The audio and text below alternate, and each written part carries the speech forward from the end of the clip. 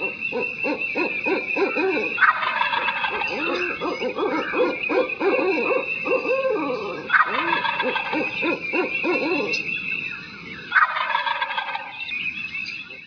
to the Turkey Hunter Podcast with me, your host, Andy Galliano.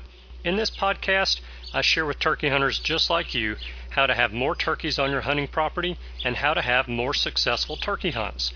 I teach you how to do this with tips and interviews with turkey hunting pros, wildlife management tips, and entertaining turkey hunting stories. Tune in weekly as I share proven and simple strategies to help you have more success this turkey season. Make sure to head over to www.iamturkeyhunting.com to subscribe to receive free turkey hunting tips, tactics, strategies, and product reviews. Also, please visit and like my Facebook fan page. Go to Facebook and search I Am Turkey Hunting, and also feel free to post your turkey hunting photos from this past season and let us know where and when you killed your bird. For all of you Twitter users out there, please follow me on Twitter, where my handle is @TurkeyHitman, and I will be sure to follow you back. And now, for this week's show. Hello and welcome back to this week's episode of the Turkey Hunter Podcast. You are listening to episode number 128, A Turkey Hunter's Struggles. And I am your host, who happens to be going through similar struggles right now, as I am in what I'm going to call a mid-season lull.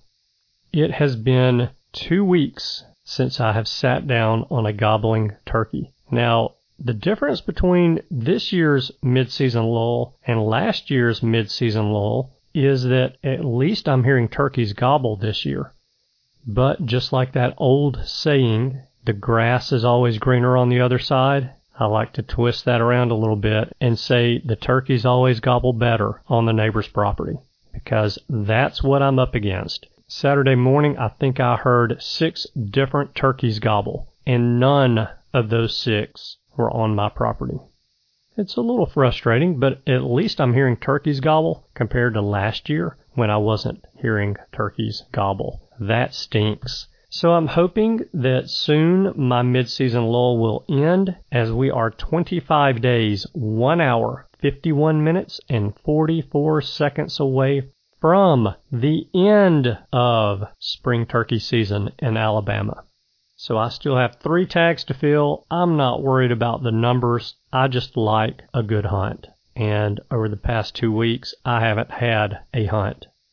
But that too will end. I'm not worried about it. Hey, I've got a little different show for you guys today as I talk to Joe Casalco from New Mexico about his struggles chasing Merriam's turkeys there. But before I get you to our call, I want to read some reviews from you guys. So, Lauber79 says, 5 stars, a great escape. This podcast is truly amazing. It seriously helps a guy that is obsessed with turkeys escape the depression of turkeys not being in season. The information is so extensive. Many thanks, Andy, for having the fortitude to keep producing the incredible episodes. You're great at what you do, and you and your work are a blessing to all of us turkey addicts. Lauber79, thank you so much for that. I really do appreciate those kind words.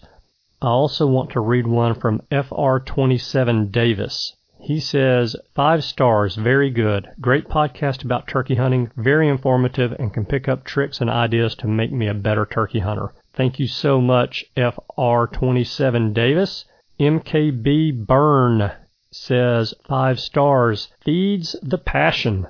As a longtime hunter just getting into turkey hunting, I find this podcast to be very informative. I've been able to find topics that help answer some questions I have, as well as help explain some blunders I've experienced. A friend told me years ago not to start chasing gobblers because it would consume the mind. I think he was right.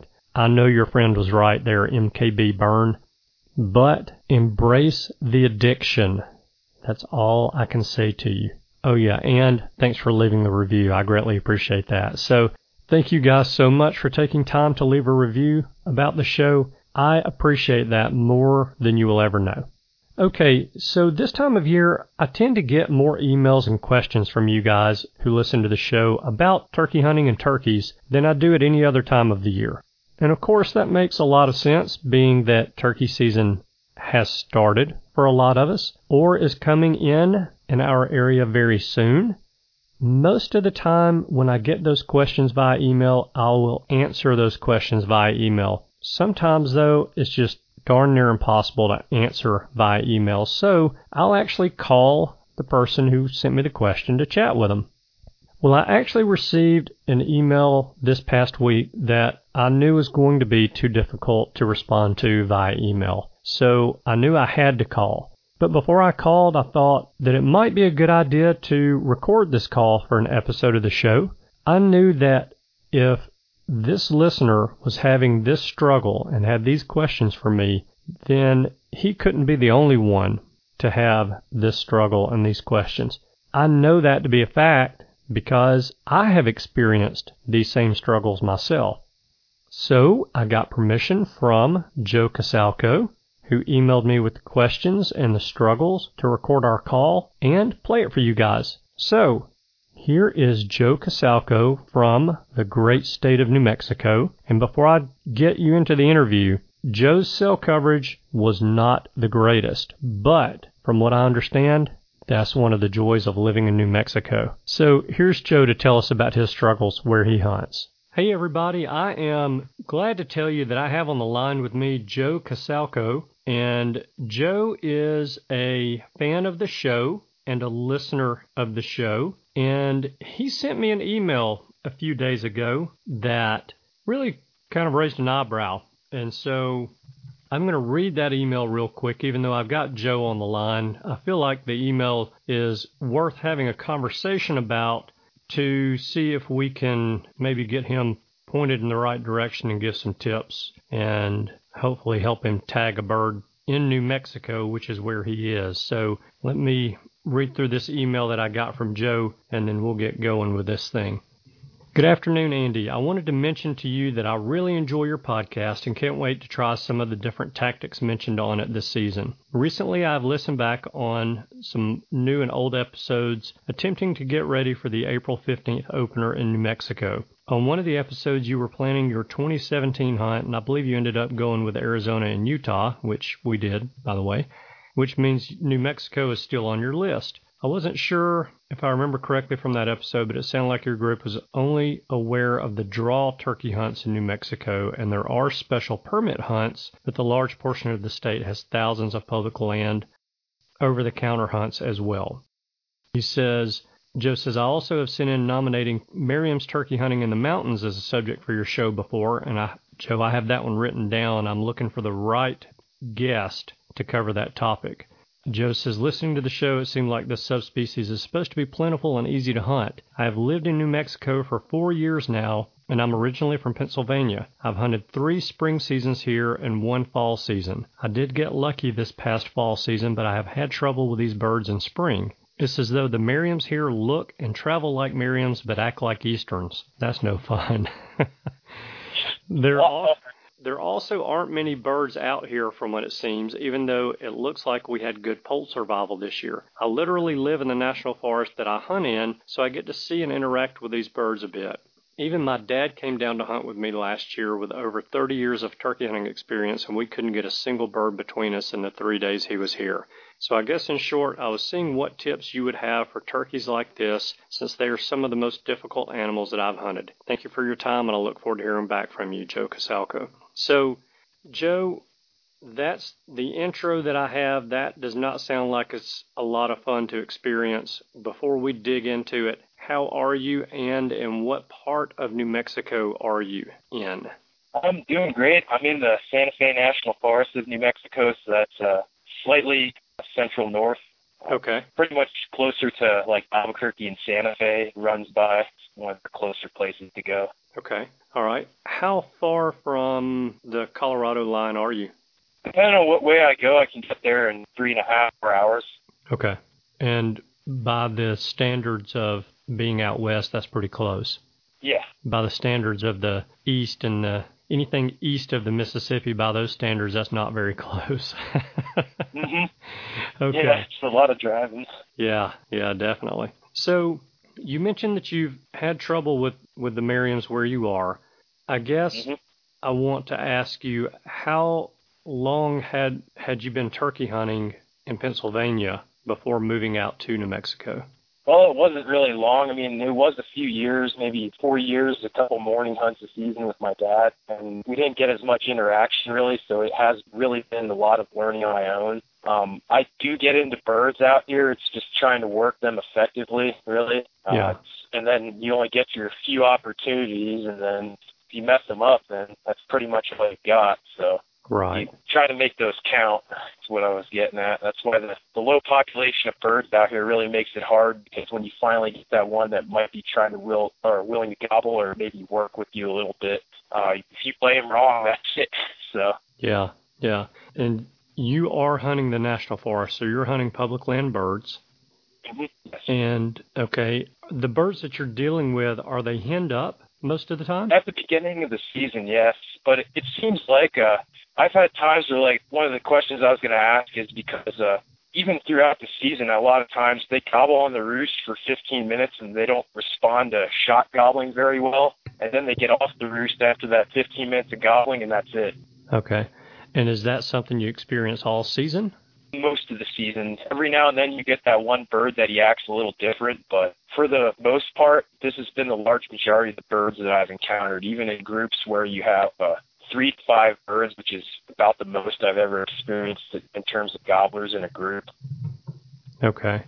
And in the winter, you mentioned that you had some success this winter or this fall. Are you seeing Yeah. large flocks of birds? I've seen them on private. The flocks that I was dealing with when I was actually hunting was no more than about 12 birds.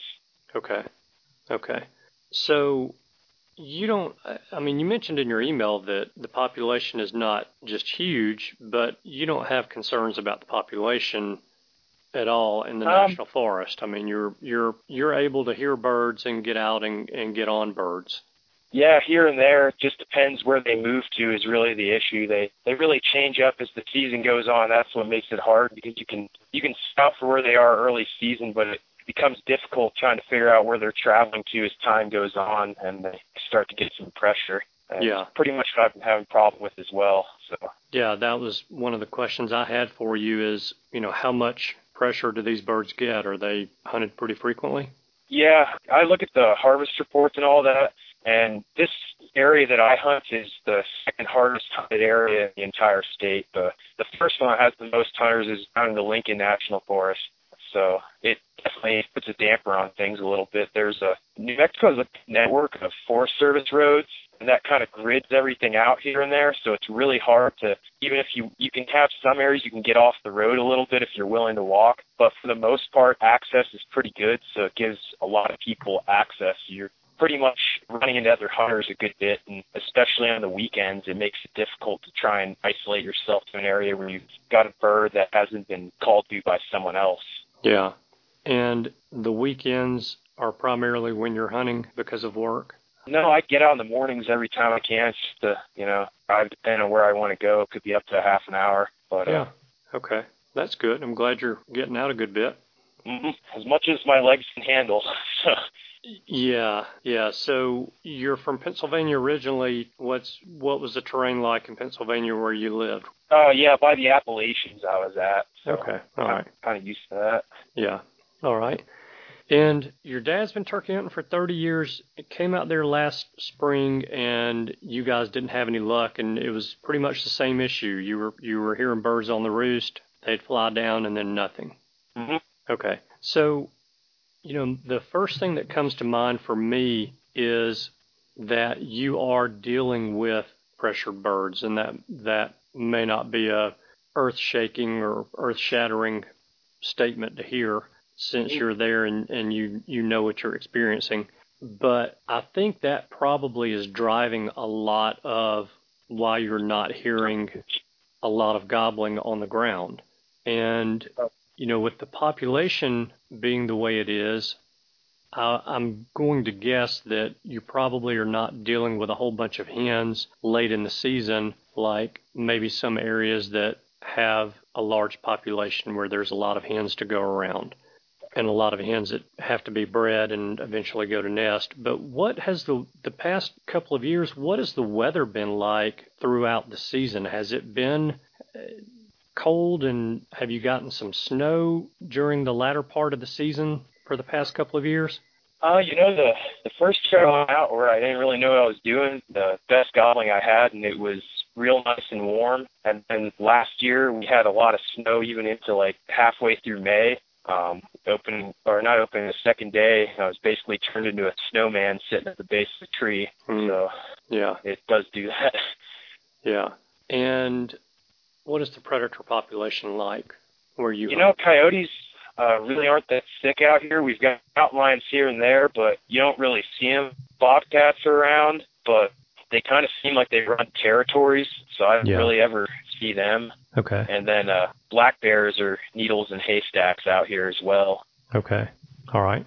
So one thing that kind of comes to mind is that you may be dealing with is something that no one can control is, believe it or not, if there have been good hatches in the forest over the past couple of years, that can actually make the hunting more difficult, because what you end up having is you'll have gobblers who are hanging around with jennies all day, every day of the season, because the jennies are not real, I guess, keyed in, don't know what to do with this whole nesting thing. And so a lot of times they'll have nests because they don't really know where to build a nest and lay eggs. A lot of times they'll have nests that'll get destroyed a lot. Well, a jenny's nests are more likely to get destroyed by a predator or nest predator than, say, a 3-year-old hen or a 4-year-old hen who's been there, done that. And so if you've got a lot of jennies in the area, they may not, number one, they may not be nesting, and number two, they may be trying to nest but having those nests destroyed, which means that they're going back and they feel the need to breed and hang out with the gobblers. And so if they've got hens with them, they're not gobbling. The other part of that is if you're getting these snows later in the year, later in the season, when the hens are trying to sit on the nest, that could be another reason why these nests are getting destroyed and the hens are going back to the gobblers at that point. And we all know if the gobblers have hens, there's really no reason for them to gobble, even though typically Merriams like to gobble. And a lot of times they'll gobble even when they have 10 or 12 hens with them. So in that case, if that's what you're experiencing, there's really not much you can do to overcome that other than trying to figure out their travel routes, trying to figure out what it is they're seeking out food-wise and where they're going, try to get there before they get there, or cut them off from their roost on the way to that food source or whatever it is that they're in search of.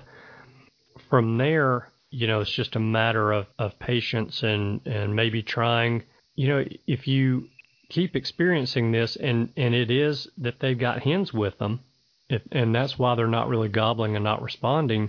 One thing that you can try that's a little unorthodox, especially in the spring, is to bust that flock up. And I would recommend doing that in the afternoons or the evenings right after the birds fly up, and try to separate that gobbler from his hens and give him the whole night to settle back down and think about how lonely he is throughout the night as well.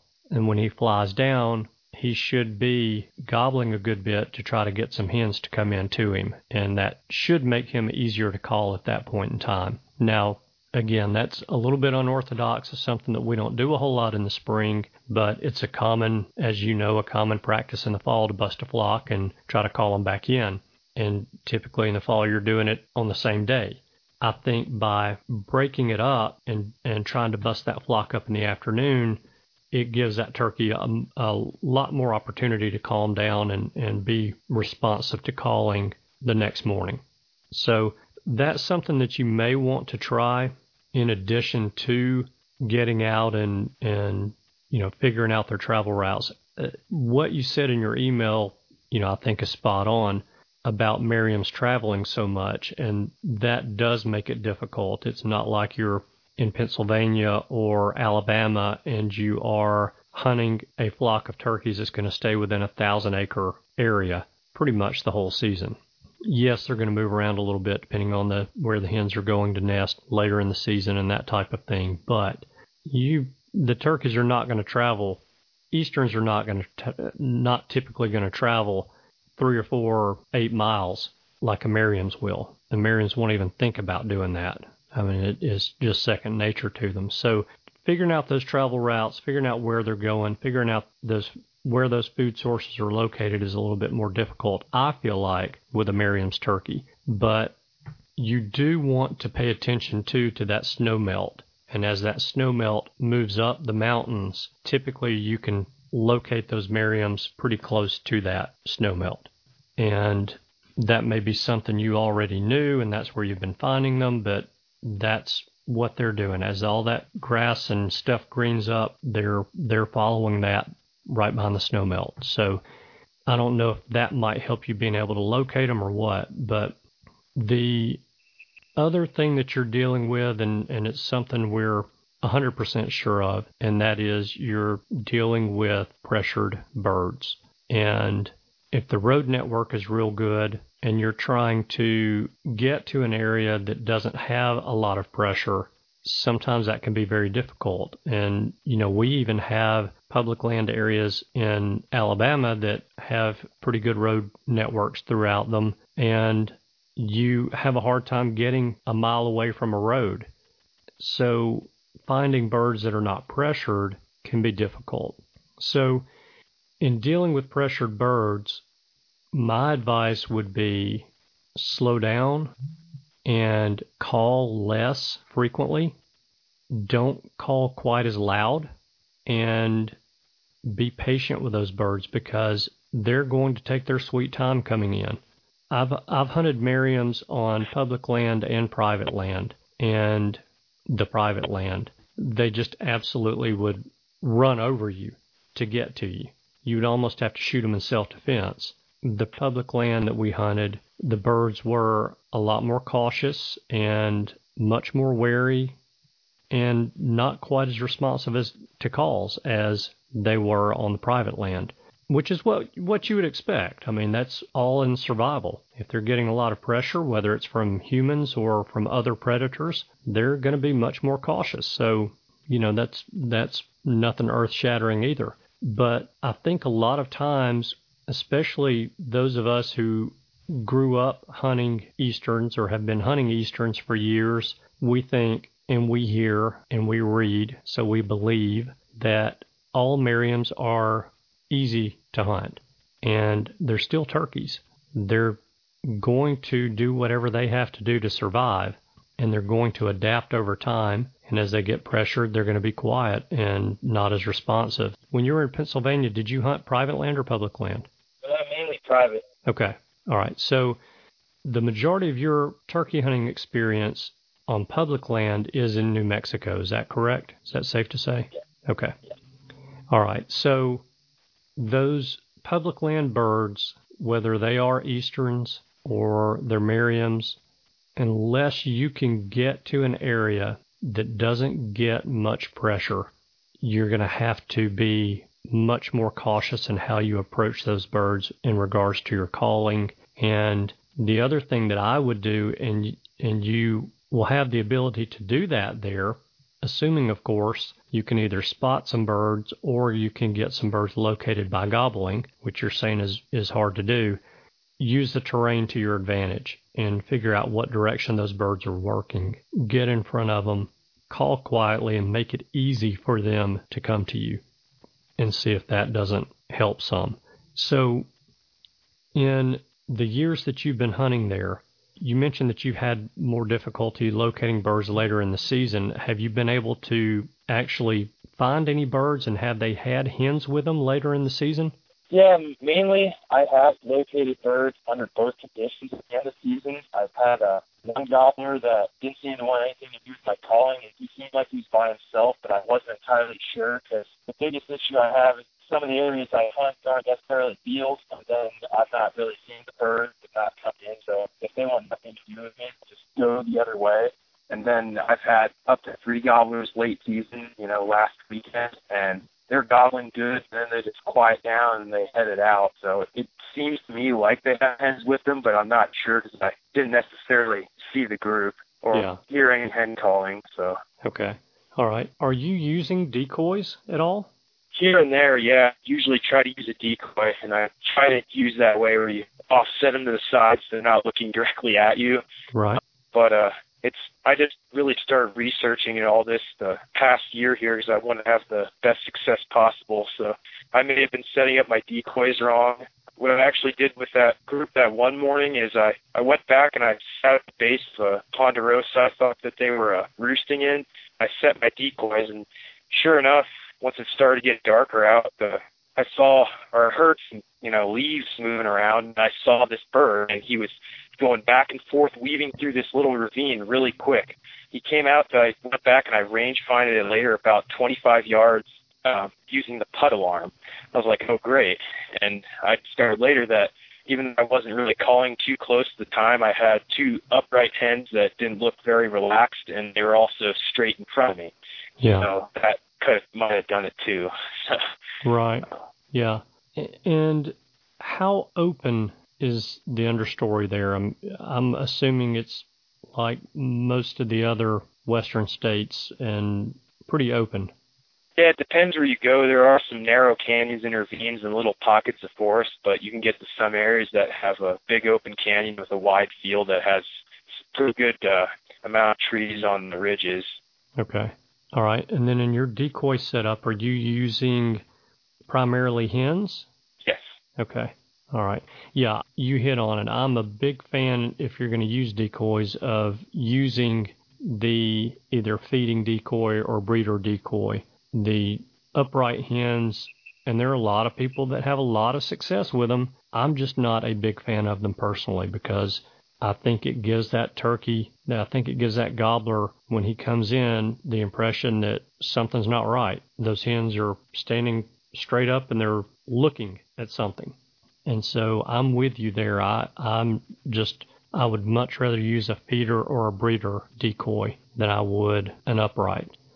Have you tried a Jake decoy at all? Here and there. Actually, what's it called? My second season out opening day, I did use a setup with two hens and a Jake. And it's a funny story because they did the same thing they usually do, and they quiet down when they get off the roost. And then I fell asleep, and I was hearing the birds and squirrels, and then I started hearing this purring sound, and I woke up and there was a turkey in front of me. And I'll cut to the chase and just say I missed him 3 times, but that's, I guess, another thing too I've learned from your show is make sure you pattern your shotgun. So. Yes, and yeah, that is huge. You're talking to someone who misses turkeys every year, who knows exactly where his gun shoots and knows exactly how many pellets it puts in a 10-inch circle at 40 yards, but still misses. And, I hope I get the opportunity to miss another one sometime in the future. So you will never hear me judge you for missing a turkey. I think those who have not missed a turkey just have not hunted turkeys enough or have not shot at turkeys enough. So that's something that I would try a little bit more often, is try that Jake decoy and see if that doesn't get a little bit more response, because you'd be challenging those longbeards. And, if they get into an area where they see a Jake with a hen, they're going to be more likely to come into that setup, in my opinion, than 2 upright hens. I think that is, I like a Jake decoy in a setup. And anytime you can challenge that bird's dominance, even if it's a subdominant 2-year-old bird, when he sees that's a Jake, I don't think it's going to scare him off.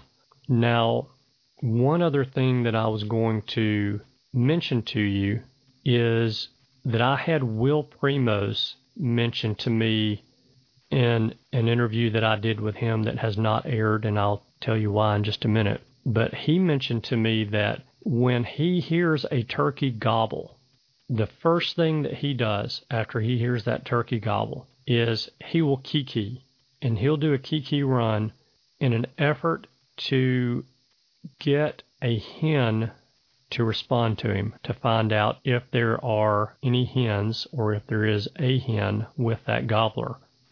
That may be something you want to try and just see if that would help maybe key you into whether or not you're dealing with hen-up birds. So that's something that I'm kind of tinkering around with a little bit this year. I have not had a lot of response to the Kiki, but I'm not saying it doesn't work. If it works for Will Primos, and Will's not going to be the guy to pull your leg about something, especially when it comes to turkey hunting, then it's bound to work. I would try that out. The reason the interview with Will Primos didn't air is because my recording software cut off about 30 minutes into the interview. He and I talked for almost an hour and a half, and I didn't get enough of it to even make a show out of. In fact, I use two recording softwares. I have one that's my primary, and then I have a backup. My backup failed first, and then my primary failed after that, and I never knew the primary failed. So we didn't get the interview to air with Will Primos, but hopefully I can get him back on sometime in the not-too-distant future to cover that topic. But I thought that was a pretty good little tip there that I could definitely see it working. It makes sense that that would work, to get that hen that's with that longbeard to respond to your Kiki so you know that you're dealing with a hen-up gobbler at that point in time. So that may be something that you want to try and just tinker around with a little bit. In the fall, do you hear them doing a lot of Kikis? They're actually way more silent in the fall. I mean, the only thing I ever heard from them was a flock I walked up on over a hill. I didn't even know they were there until I heard all of them throwing the alarm putt at me and trying to run up a hill. So I've tried throwing it at them, and they didn't run away because I did it, maybe 100 yards before I ran into them. So they seem to understand what the call means, which is good because I'm not scaring them away with my calling. But they seem very quiet. So okay, all right, that's interesting. So were you able to bust that flock in the fall that you ran into? Or did they all go the right direction? I mean, all the same direction? Well, I ran into two, and the first one, I did run at him trying to shout and such, and I got one to go across the canyon and another one in a tree. I tried to spook him by throwing rocks around the tree, and he kind of flew he or she, I don't really know, but flew like 100 yards down into the same ridge side as the others. I think I got a really bad bust on him, but the second flock was pure luck because I had a little hen walk out in front of me about 15 yards, and I was pretty much on it with my reaction time, and that's all the more walking she did. Yeah. But, I mean, you get lucky like that out here every now and then, too, because they are so silent that I've walked up on gobblers trying to come in silent to me a number of times, well, 2 or 3, and I didn't even know that they were coming in because they were not gobbling or really doing anything. Yeah. When you sit down to, whether it's on a decoy setup or you sit down to a bird that has gobbled on the roost and has flown down, I know your schedule and work has a lot to do with it, but typically how long will you hang in there with them? I try to hang in there. I think early in the season, they start gobbling, around like 5:45, 6, and I'll try to hang out in there for about an hour till like 7:15. Okay. All right. Yeah. Years ago, I had a rule for myself that actually it worked pretty well for me, and that was when I would sit down, whether it was just a blind setup on some decoys or just a blind calling setup, whatever it happened to be, or I even sat down on a gobbling bird, I would sit there for 1 hour before I would go anywhere. I'd sit there for an hour before I would even get up and try to get around a bird to go, if he's walking the other direction. So, it could be that on that public land there, because those birds are getting pressured so much, that you just need to give them a little bit more time because they are so cautious coming in. When you sit down in a spot, give them a good hour and 15, hour and a half before you get up and decide to move, and that might help you. Yeah, it just sounds to me so much like you're just dealing with pressured birds, and that primarily is what you're up against. I'd be interested, though, in talking to you after this coming season and finding out if you've been able to determine if these birds have hens with them later in the year. When I went and hunted this past season with Corey New and Jim Lieben with the Turkeyologist, and I hunted in Georgia. And they obviously had a couple of good years of hatches in the area in Georgia where I was hunting with them. And this was late in the season that I experienced this, but the gobblers had hens with them all day long. And it was at a time in the season when you would expect at least for the gobblers to be by themselves in the afternoons, from mid-morning, late morning on through the rest of the day. And you would expect that the hens would wander off and go lay an egg and feed around a little bit and then go back to the area where they were all roosting and fly up and do the same routine the next morning, fly down, hang out with a gobbler, breed, and then wander off and go do her thing again. But that was not happening. They were hanging out. The hens were with the gobblers all day long. And it wasn't until I actually got home and was talking to Trent Masterson, telling him about my hunt in Georgia, and he said, well, you know what you're probably dealing with is a bunch of jennies, and they don't know what to do. They don't know that they're supposed to be building a nest. They don't know that they're supposed to be laying an egg, or they have done all of that and the nest have been destroyed because they built a nest right out in the wide open, around 5 feet out into a field instead of 5 feet into the woods. So, that could be what you're experiencing, but I just think that you know what you're dealing with, which is you're dealing with hen-up birds, and that's why they're acting a lot like easterns. Okay, stop. I'm adding this in after my conversation with Joe. What I meant to say there is that he knows what he's dealing with, that he is dealing with pressured birds, not hen-up birds. So forgive my verbal slip there. And so with that being said, you're just going to have to slow down, call quieter, call less often, and I think a decoy setup would probably help you. If you find that the decoys are starting to spook some birds, if you can get them coming in, then it's possible that those birds have seen 1,000 decoys already in the season and that your decoys are scaring them.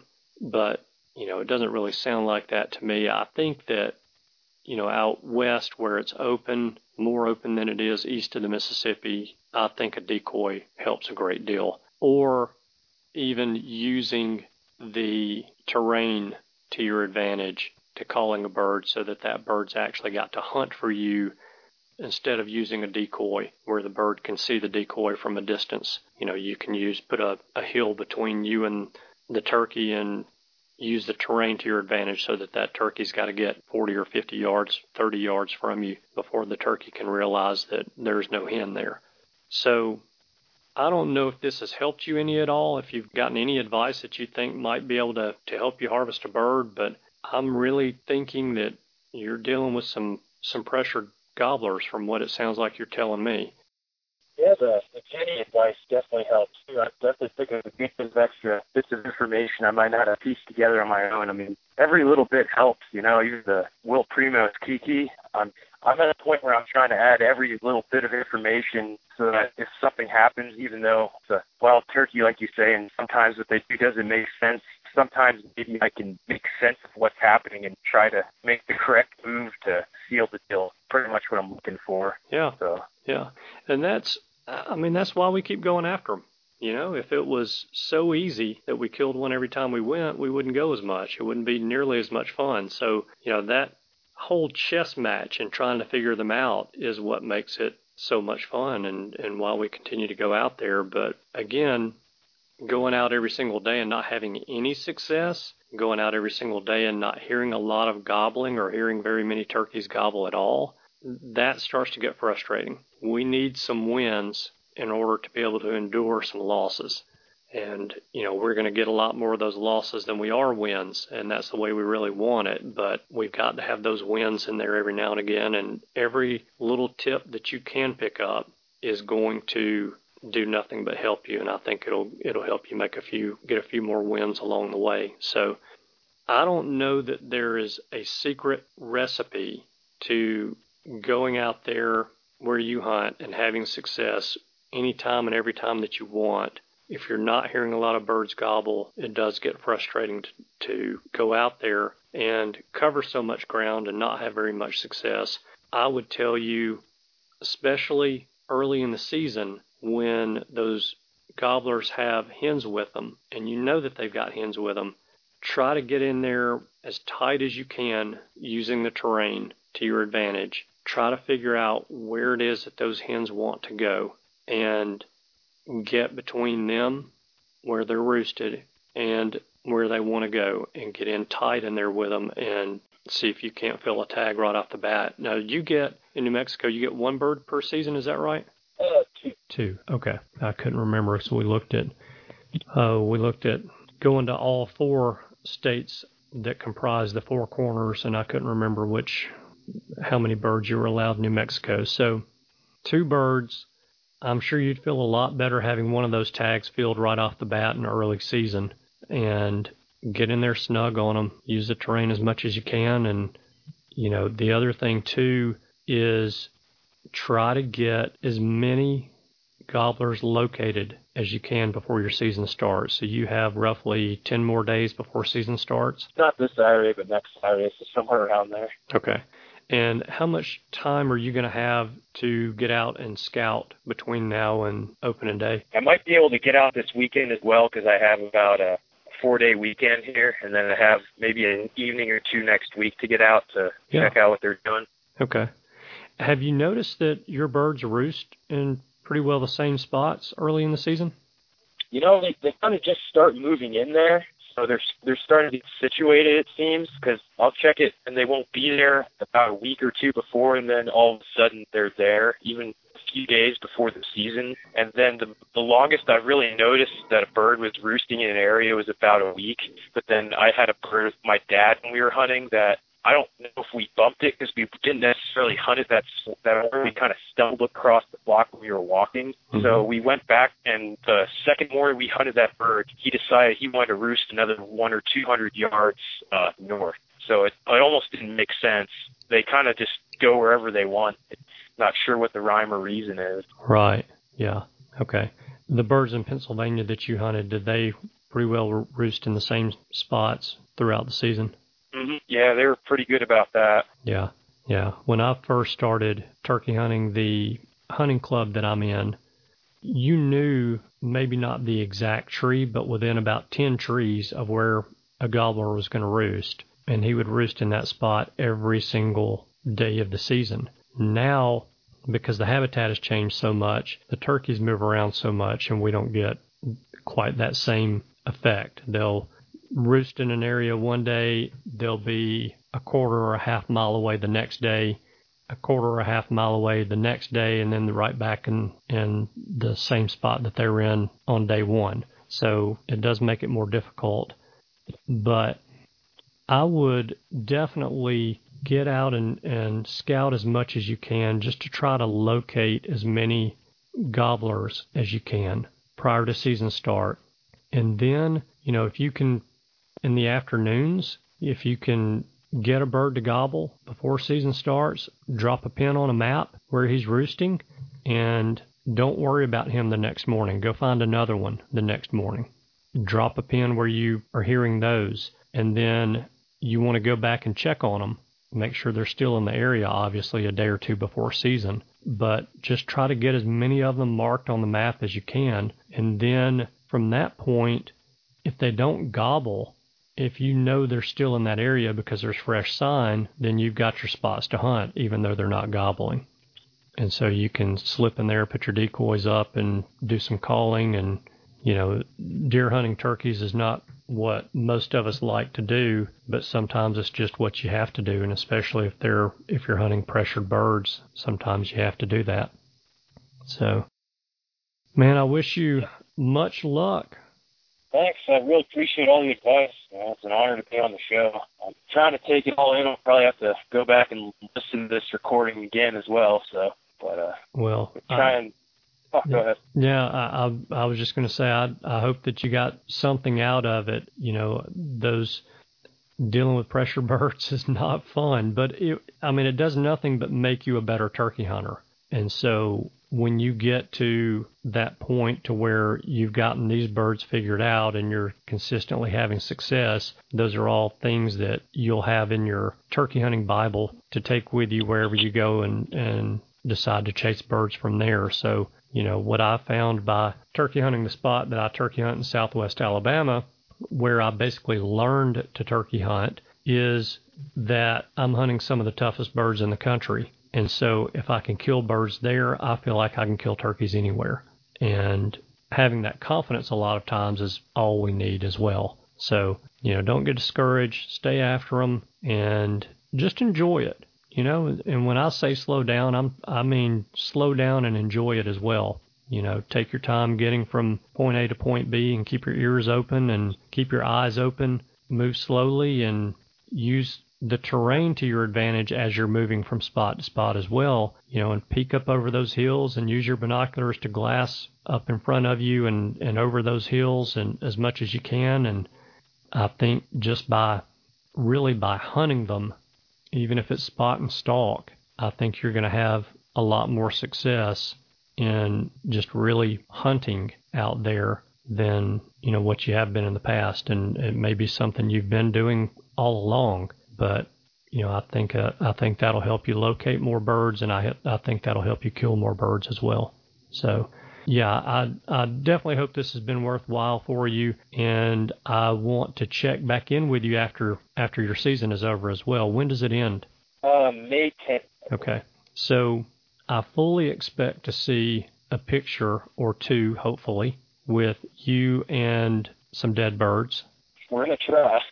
And I really want to hear a success story, hopefully too, since you have 2 tags, once the season's over as well. So if I can help you out during the season, don't hesitate to give me a buzz. I'm not going to claim to know everything there is to know about Merriam's turkeys, but a turkey is a turkey for the most part. There are some differences, and as you well know now that you're experiencing it, but I'm more than happy to help you in any way that I can. Really appreciate it. Like I said, I picked up a lot, and that's really why I'm going to have to go back and listen to this again just to get my game plan together. So yeah, good deal. Well, fantastic. Well, thank you for coming on the show. I appreciate that. I always enjoy talking to you guys who are listening to the show, and I really am interested in helping you guys have success. That's what it's all about. If I can't help you do that, there's no reason for you to listen to the show. And so it means a lot for me to have you come on the show and share your frustrations with us, and knowing that those are frustrations that we all have experienced and or we all will experience. And so what you're going through is I would bet you similar to what 25% of the people listening to the show are either going through currently or will go through this season. And so it's good to talk it out and hopefully throw some ideas or hints or suggestions out there that might be able to help, and I'm glad to help with that. So if you have questions, buzz me, and I'll be happy to talk to you and see what I can do to help you out some. And if I don't have the answers, I bet I know some people who do. All right. Good deal. Joe, have a great night. Again, good luck to you. Be safe out there when season starts, and I look forward to talking to you again very soon. Will do. I'll keep in touch, and thank you again, Andy. You're welcome. Have a great night. You too. All right, goodbye. Okay, I feel pretty certain that Joe's struggles are something that most of us turkey hunters have experienced at one point in time or another. If his problem is jennies, then really that's a good problem to have, because we can assume there should be plenty of 2-year-old gobblers running around there this season. If Joe's problem is not caused by jennies and it's gobblers being henned up all season long because hens' nests are getting destroyed due to weather and or predators, then that's not a good situation, because he's competing for that gobbler's attention with wild turkey hens that, as we all know, and Joe, this is no insult towards you whatsoever, but we all know that those wild turkey hens are much better looking to that gobbler than Joe is. And in addition to that, having nests destroyed by weather and or predators is obviously not a good sign for hatches for the past few years either. After listening to the call again, I really am still leaning towards hunting pressure. affecting the birds where he is hunting, and not having good hatches the past couple of years and the population being down. He's not seeing large numbers of turkeys on the land that he's hunting. And Joe, one thing that I failed to mention while you and I were talking is that you may want to try more afternoon hunting. You know, in the afternoons, the woods are generally not as crowded. And when you do locate a gobbling bird, chances are real good that that gobbling bird will be receptive to your calls. One other thing that has come to mind as well is that you may want to start marking on a map where you see turkeys on private land. Then take that map to the courthouse and have someone in the tax assessor's office help you look up the name and address of the landowner. Now, there are smartphone apps that can do the same thing for you. The good ones charge a small annual fee for their service, but it would definitely be worth it if you're able to identify a parcel and get permission to hunt it. Now, after you do identify the name and address of the owner, dress in your street clothes and go to visit them with your hat in your hand, of course. Also, with an offer to help mend fences, bale hay, tend cows, or even as a last resort, pay some sort of a trespass fee if they'll give you permission to turkey hunt their property. Assure them how respectful of their land that you will be and that you will not get off of their roads in your vehicle, that you will not leave any gates open or litter or treat their land any different than you would treat your own land. You may also want to remind them how nice it is to have another set of eyes looking out for their cows or their fences or their gates or just their land in general. Stress to them that you won't be there and gone if they give you permission, and that if they ever need another pair of hands, you're just a phone call away. Be prepared to offer them references about your character and even a liability insurance policy to protect them in case something ever happened to you while you were on their land hunting. And if you don't know where to find information about that, you can check out Outdoor Underwriters. They offer landowners liability coverage against claims by people who they let hunt on their property. So many ranchers in that area get bombarded with requests to deer and elk hunt their properties, but not many of them get bombarded by requests for turkey hunting their property. You may be surprised at what you get access to. Worst case, you spent a little gas money and time and got to meet some new people. Remember, they will not kill you and eat you. And after all, I think that's probably the worst thing that would happen if you went and asked them permission to hunt their property. Now, I'm not telling you to give up on that public land, but what I'm saying to you is if the population is down, and it kind of sounds like it is, then you need to increase your odds by finding other places to hunt. And why not try to find some private land to do that on? All right, Joe, I hope that helped you. The rest of you guys listening to the show, I hope that helped you as well. If you find that you're running out of places to hunt that have turkeys on them, remember I told you about my mid-season lull, then you just have to work harder to find more places to hunt. And personally, that's what I'll be doing for the remainder of this season and for the remainder of the year, so that I don't have a shortage of places to hunt that have turkeys on them for next season. It is a constant challenge that we have to stay on top of. All right, so that is all that I have for you guys this week, but you know I'm going to ask you for a favor. My one favor is this. If you learned something from today's episode, then please click the share button on your podcast player. Most podcast players have a share button in the upper right-hand part of the app. Click that share button on your podcast player and text the link to this week's episode to one of your hunting buddies. It's easy to do. It's free. Standard data and text message rates may apply. Please check with your local carrier. And it is greatly appreciated by yours truly. All right. Thank you guys so much for tuning in this week. I know that you have choices. I appreciate you spending your time with us. I hope you have a wonderful week. And if you're turkey hunting, please be careful. and I look forward to seeing you again next week. Goodbye. Thanks for tuning in. You were just listening to the Turkey Hunter podcast. If you enjoyed the show, please go on over to iTunes and leave a 5-star review. And make sure to head over to www.iamturkeyhunting.com to subscribe for free turkey hunting tips, tactics, strategies, and product reviews to help you have a more successful turkey season. And stay tuned for upcoming episodes on hunting afternoon birds, how to film your hunt, and the breeding cycle of hens, as well as some guest interviews. Thanks again for listening. We know your time is valuable, and we appreciate you sharing some of it with us. See you next week.